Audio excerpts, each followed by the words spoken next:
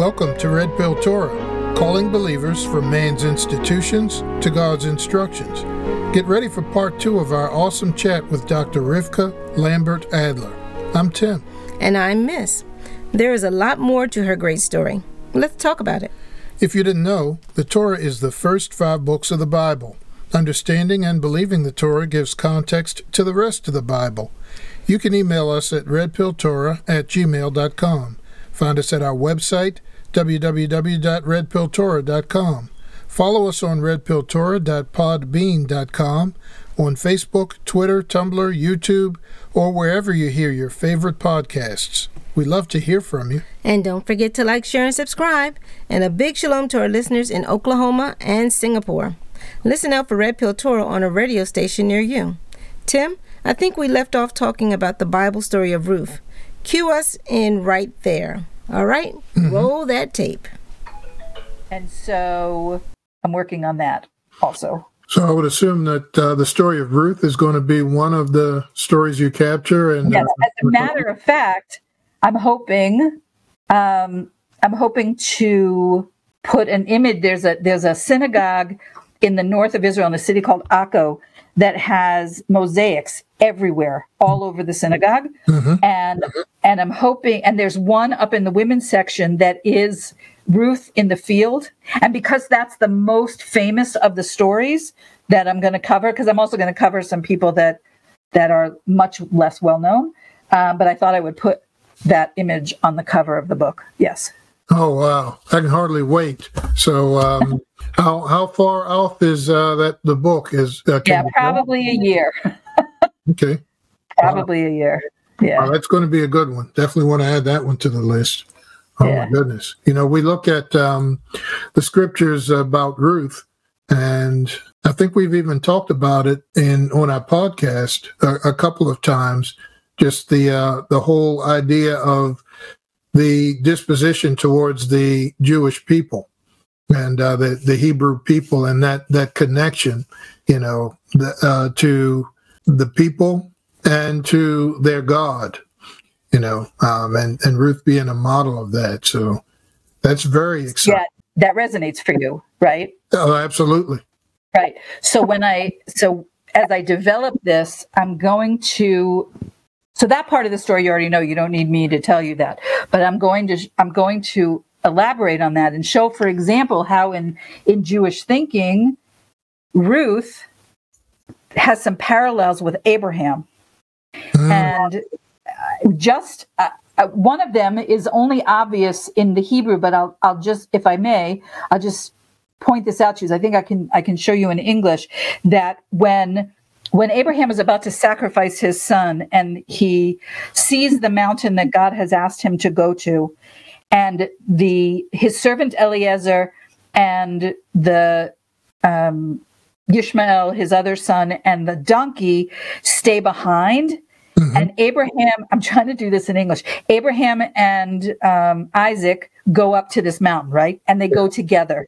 So the Hebrew for that is completely parallel to the moment when Ruth and Naomi are on the road and they set off for Bethlehem. Oh, wow. And so that's something that if you don't know the Hebrew, if you don't have a Jewish teacher, you might miss. But those are the kinds of insights that I'm very excited to share, because you already know the basic story, but you maybe never saw the link before. There are other ways that they are parallel, these two stories, but there's so much rich material here that I'm just so excited to finish preparing and teaching, because I think that the Bible is it's our common language, so to speak. But as a Jew, my study of it looks a little different, and I want to teach whoever's interested. I'm not looking to force this down people's throats, but people that are open, I want to teach them how much richer these texts are than you can even imagine. Oh my goodness! I can hardly wait for this book now. I'm ready. Oh my goodness! Wow. And I think after I'm going to do probably a series of talks around this. Like once I develop a full chapter with a full character, then it's also like a class, So I have to figure out but right now I'm gathering all the sources and it's incredibly exciting to me. So, but it is a natural progression. So 10 from the nations is, look, you guys, something's going on in the world you need to know about. Lighting up the nations is more of that content and more deeply, and also chapters from Jewish teachers who have woken up to this trend, and how they apply it, how they teach, and what their experience is teaching people coming from a Christian background that are interested in learning what the Torah messages are for them. And now this Women from the Nations in the Hebrew Bible book that I'm working on is like, to me, it's like Hashem made it so, I didn't see the full picture, and I don't know where he's taking me next. I always say, like, Hashem opens the door and I walk through it. I don't have a long-term plan. But I see how these things build on each other. Mm-hmm. Mm-hmm. So, what kind of response are you getting from the Jewish community as regarding your first and second book? Well, you said Lighting Up the Nation. You're going to be putting that out soon. No, Lighting Up the Nations is out. It's out. Okay, great. On Amazon, as is 10 from the Nations, the revised and expanded edition. So you want to know how Jews have responded. So, yes. So there's basically two kinds of responses, if I could say. One is some Jews are as fascinated as I am and as interested in hearing more and learning how can they participate in what God is doing in the world. Mm-hmm. Nice.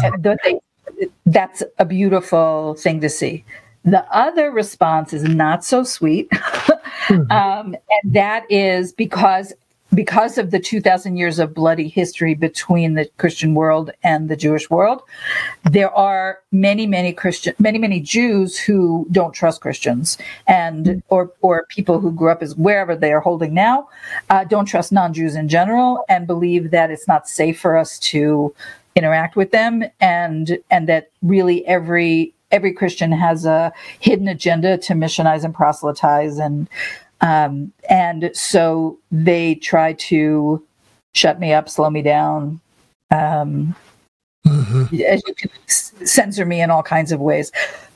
But I think that people, I don't know your full story, but I'm assuming that you probably have also had uncomfortable things happen in relationships with people that you're close to as you change the way you see the world, and that makes other people uncomfortable. And a lot of people have to be very brave to follow what they think God is opening up for them, because on both sides of the equation, whatever, there's pushback, because we're doing something that hasn't been done in at least 2,000 years.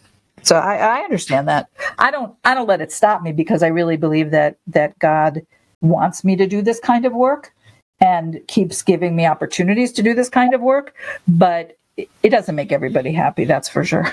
I was going to say there's a book called Identity Crisis. I just read it recently, and it made me realize that there's something that in the Christian community that we're really not familiar with, all the different things that Jewish people, or the reasons why a lot of Jewish people are mistrusting of Christians.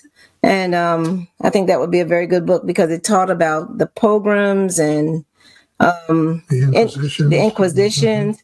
And, we understood what the scripture said about when Hashem told the children of Israel not to adopt the ways of the Gentiles and whatnot. But we think, that just happened in the Bible. We're all good. We love Jews. But there's a long history of people in the name of Christianity not loving Jews. And today, if you don't know what that history is, we're just wondering, why are you so standoffish? We love you. Yeah. Whereas on your side, the Jews are like, you don't know, but we know. So, maybe back off. So it's interesting there. Have you heard of the book called The List? No, I haven't read that one. No, not that. Okay. We need to add that to the list. Please tell us about it. Okay. I'm going to tell you. The book is called The List: Persecution of Jews by Christians Throughout History. It is about 500 pages. It's not a book that you just would read like a narrative. Mm-hmm. It is a listing of every anti-Jewish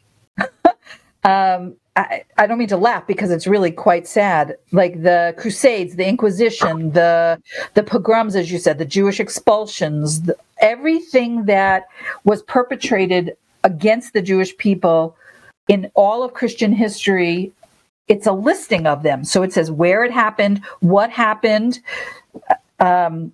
how, sometimes it says how many Jews were impacted, and it's quite eye-opening. So Jews know this stuff. I mean, they may not know every one of the 500 pages of all the incidents, but we know the big picture. Mm-hmm. It was very shocking to me as a Jew as I started to talk to people who were raised as Christians who had no clue of this bloody history. Mm-hmm. And it is, so there's an organization called the Nation's Ninth of Av that has been in existence for a couple of years, and my husband and I have been involved with them on the Jewish side, and their mission is to educate people from the Christian world about this history and to encourage repentance and to clean things up so that we can be friends.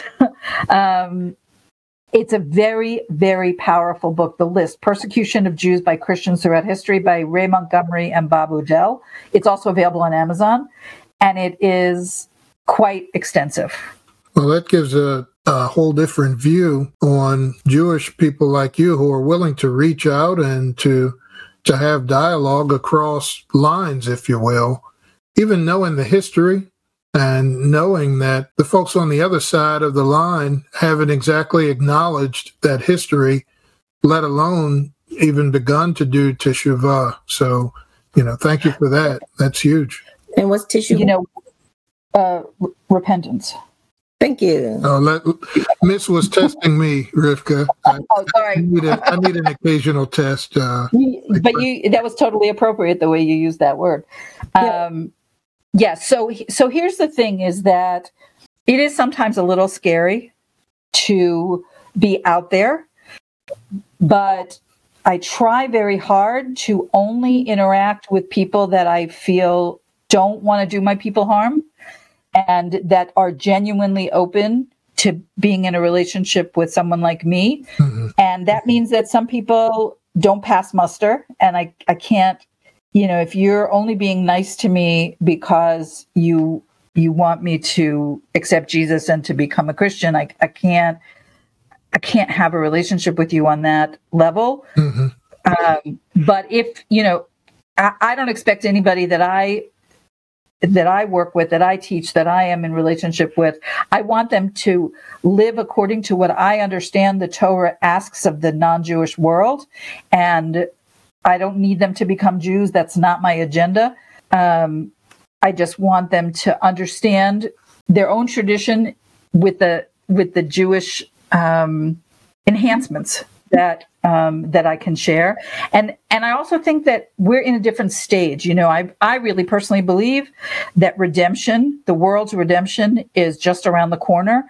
And that means we have to get in right alignment with what God wants. And part of what I believe that what we're working on together, you from your perspective, me from my perspective, and hundreds of other people, if not thousands of other people, is something that is preparing us for the Messianic era. Now, we may disagree on who the Messianic Redeemer is exactly, but I think many of us who are spiritually inclined and connected feel like something's happening.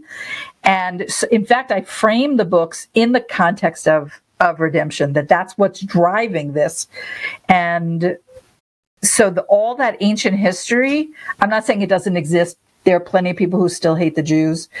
I like to talk to the ones that don't hate the Jews. That's fair. So you opened a door there. There is so much going on in the world, and there's so many crises, simultaneous crises going on all around the world, that I'm with you. The people who are plugged in to Hashem know that there's something going on. And I'd be curious to hear what is the perspective in the Jewish communities and in Israel in particular, because I think you're the epicenter of much of what's going on.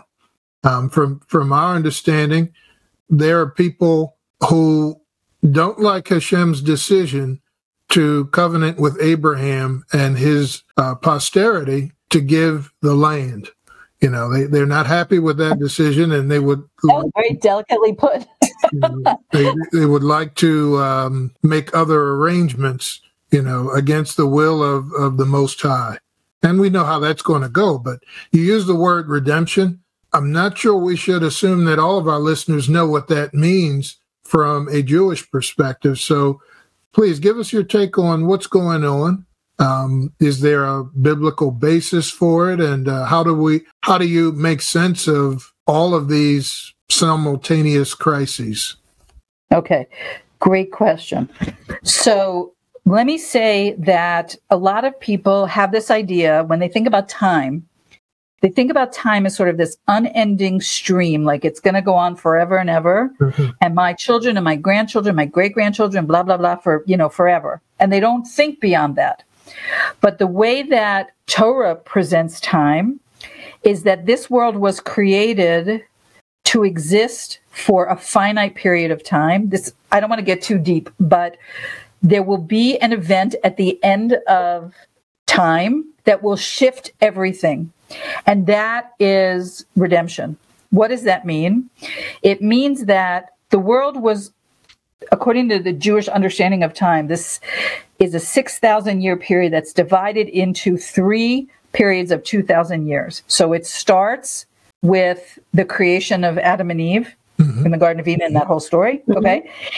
And for 2,000 years, it is sort of chaotic. There's no real order in the world, and people are kind of just doing what they want to do. Then along comes Abraham, who begins to introduce the idea that there is a creator and a sustainer of the universe. And the next 2,000 years, which includes the giving of the Torah on Mount Sinai and the entry of the Israelites into the land of Israel, and that is the period of Torah. So the first 2,000 years is chaos. The second 2,000 years is Torah. And the third 2,000-year period is the period of redemption. Now, we just celebrated Rosh Hashanah, which means our year just flipped. I'm sure you know this, but I'm just going to say it as if you don't, so that what I'm saying makes sense. We just inaugurated the Hebrew year 5,783. That means that we are 5,783 years from the year 6,000. So we're getting close, okay? Mm-hmm. We are promised that before the year 6,000, that we will have redemption. That means we will have all of now speaking in Jewish thought, okay, all the Jews will come back to the land of Israel. And we already see that happening. It looks like natural. It just looks like the news, like here's a plane load of Jews from Russia. Here's a plane load of Jews from Ethiopia. Here's a plane load of Jews from Chicago, whatever, coming back to live in the land. And we're not at the point yet where all the Jews are here, but we're about halfway there. And it's unfolding exactly the way biblical prophecy promised us. The second is we will have the third temple, a third temple that exists on the Temple Mount. We had 2 before, they were both destroyed. The third temple is promised to be eternal. We will have the personality of the Messianic Redeemer that we in Judaism call Mashiach. That Mashiach means anointed. It's not God, it's a human being. That's what we believe, who will and he will become the king, and he will fix everything that is wrong. Mm-hmm. Okay, so we will have, for example, we will have economic equality. We will have... Tim, I think Rivkah hit on some really thought-provoking points. Many people are completely unaware of the history between Jewish people and the Christian church. Now, I get it. Many churches will push back on sharing responsibility for that because their particular denomination wasn't involved in persecuting Jewish people, or they themselves have never mistreated a Jewish person just because they're Jewish. There are a few problems with that argument, though. First, it ignores the ideal of a group being responsible for sin. It's applied to Israel when they lost the battle with Ai, and it is a concept that is clearly taught in the Torah, God's instructions. Hey, that's a great point, Mama. Also, the Christian faith has respected theologians like some of the church fathers and Martin Luther, for example, who are on record as teaching inflammatory doctrines and leading persecution of the Jewish people. Some of those anti-Jewish doctrines use scripture from the Hebrew Bible to support anti-Semitism. Miss, these must be the last days. I know, and I agree with Rivkah. It will take the work of the Messiah to fix the world. But Tim, how great is it to have this type of dialogue, based in mutual respect and friendship? I like what Rivkah said about the Bible being our common language. That means we have a lot in common. We want one thing from the Lord, to dwell in the house of the Lord all the days of our lives, to behold the beauty of the Lord, and to inquire in his temple. So, what would you do if you discovered that the way you live your life and some of your beliefs were out of line with God's instructions? Would you take the blue pill and take a passive or negative stance on relations with Jewish people? Or would you take the red pill and respectfully explore common ground with Jewish people who are willing? Only you can answer that question. Just be clear that God is doing wonderful new things in this world. You have the opportunity to be part of what he's doing. As we say in the world of football, you can't make the club from the tub. So, get out of the tub and be part of what the God of Abraham, Isaac, and Jacob is doing in these last days. There's a third episode with Rivkah. Don't miss the rest of the story. Come back next week, and thank you for spending some time with us at RedPill Torah, where you can handle the truth.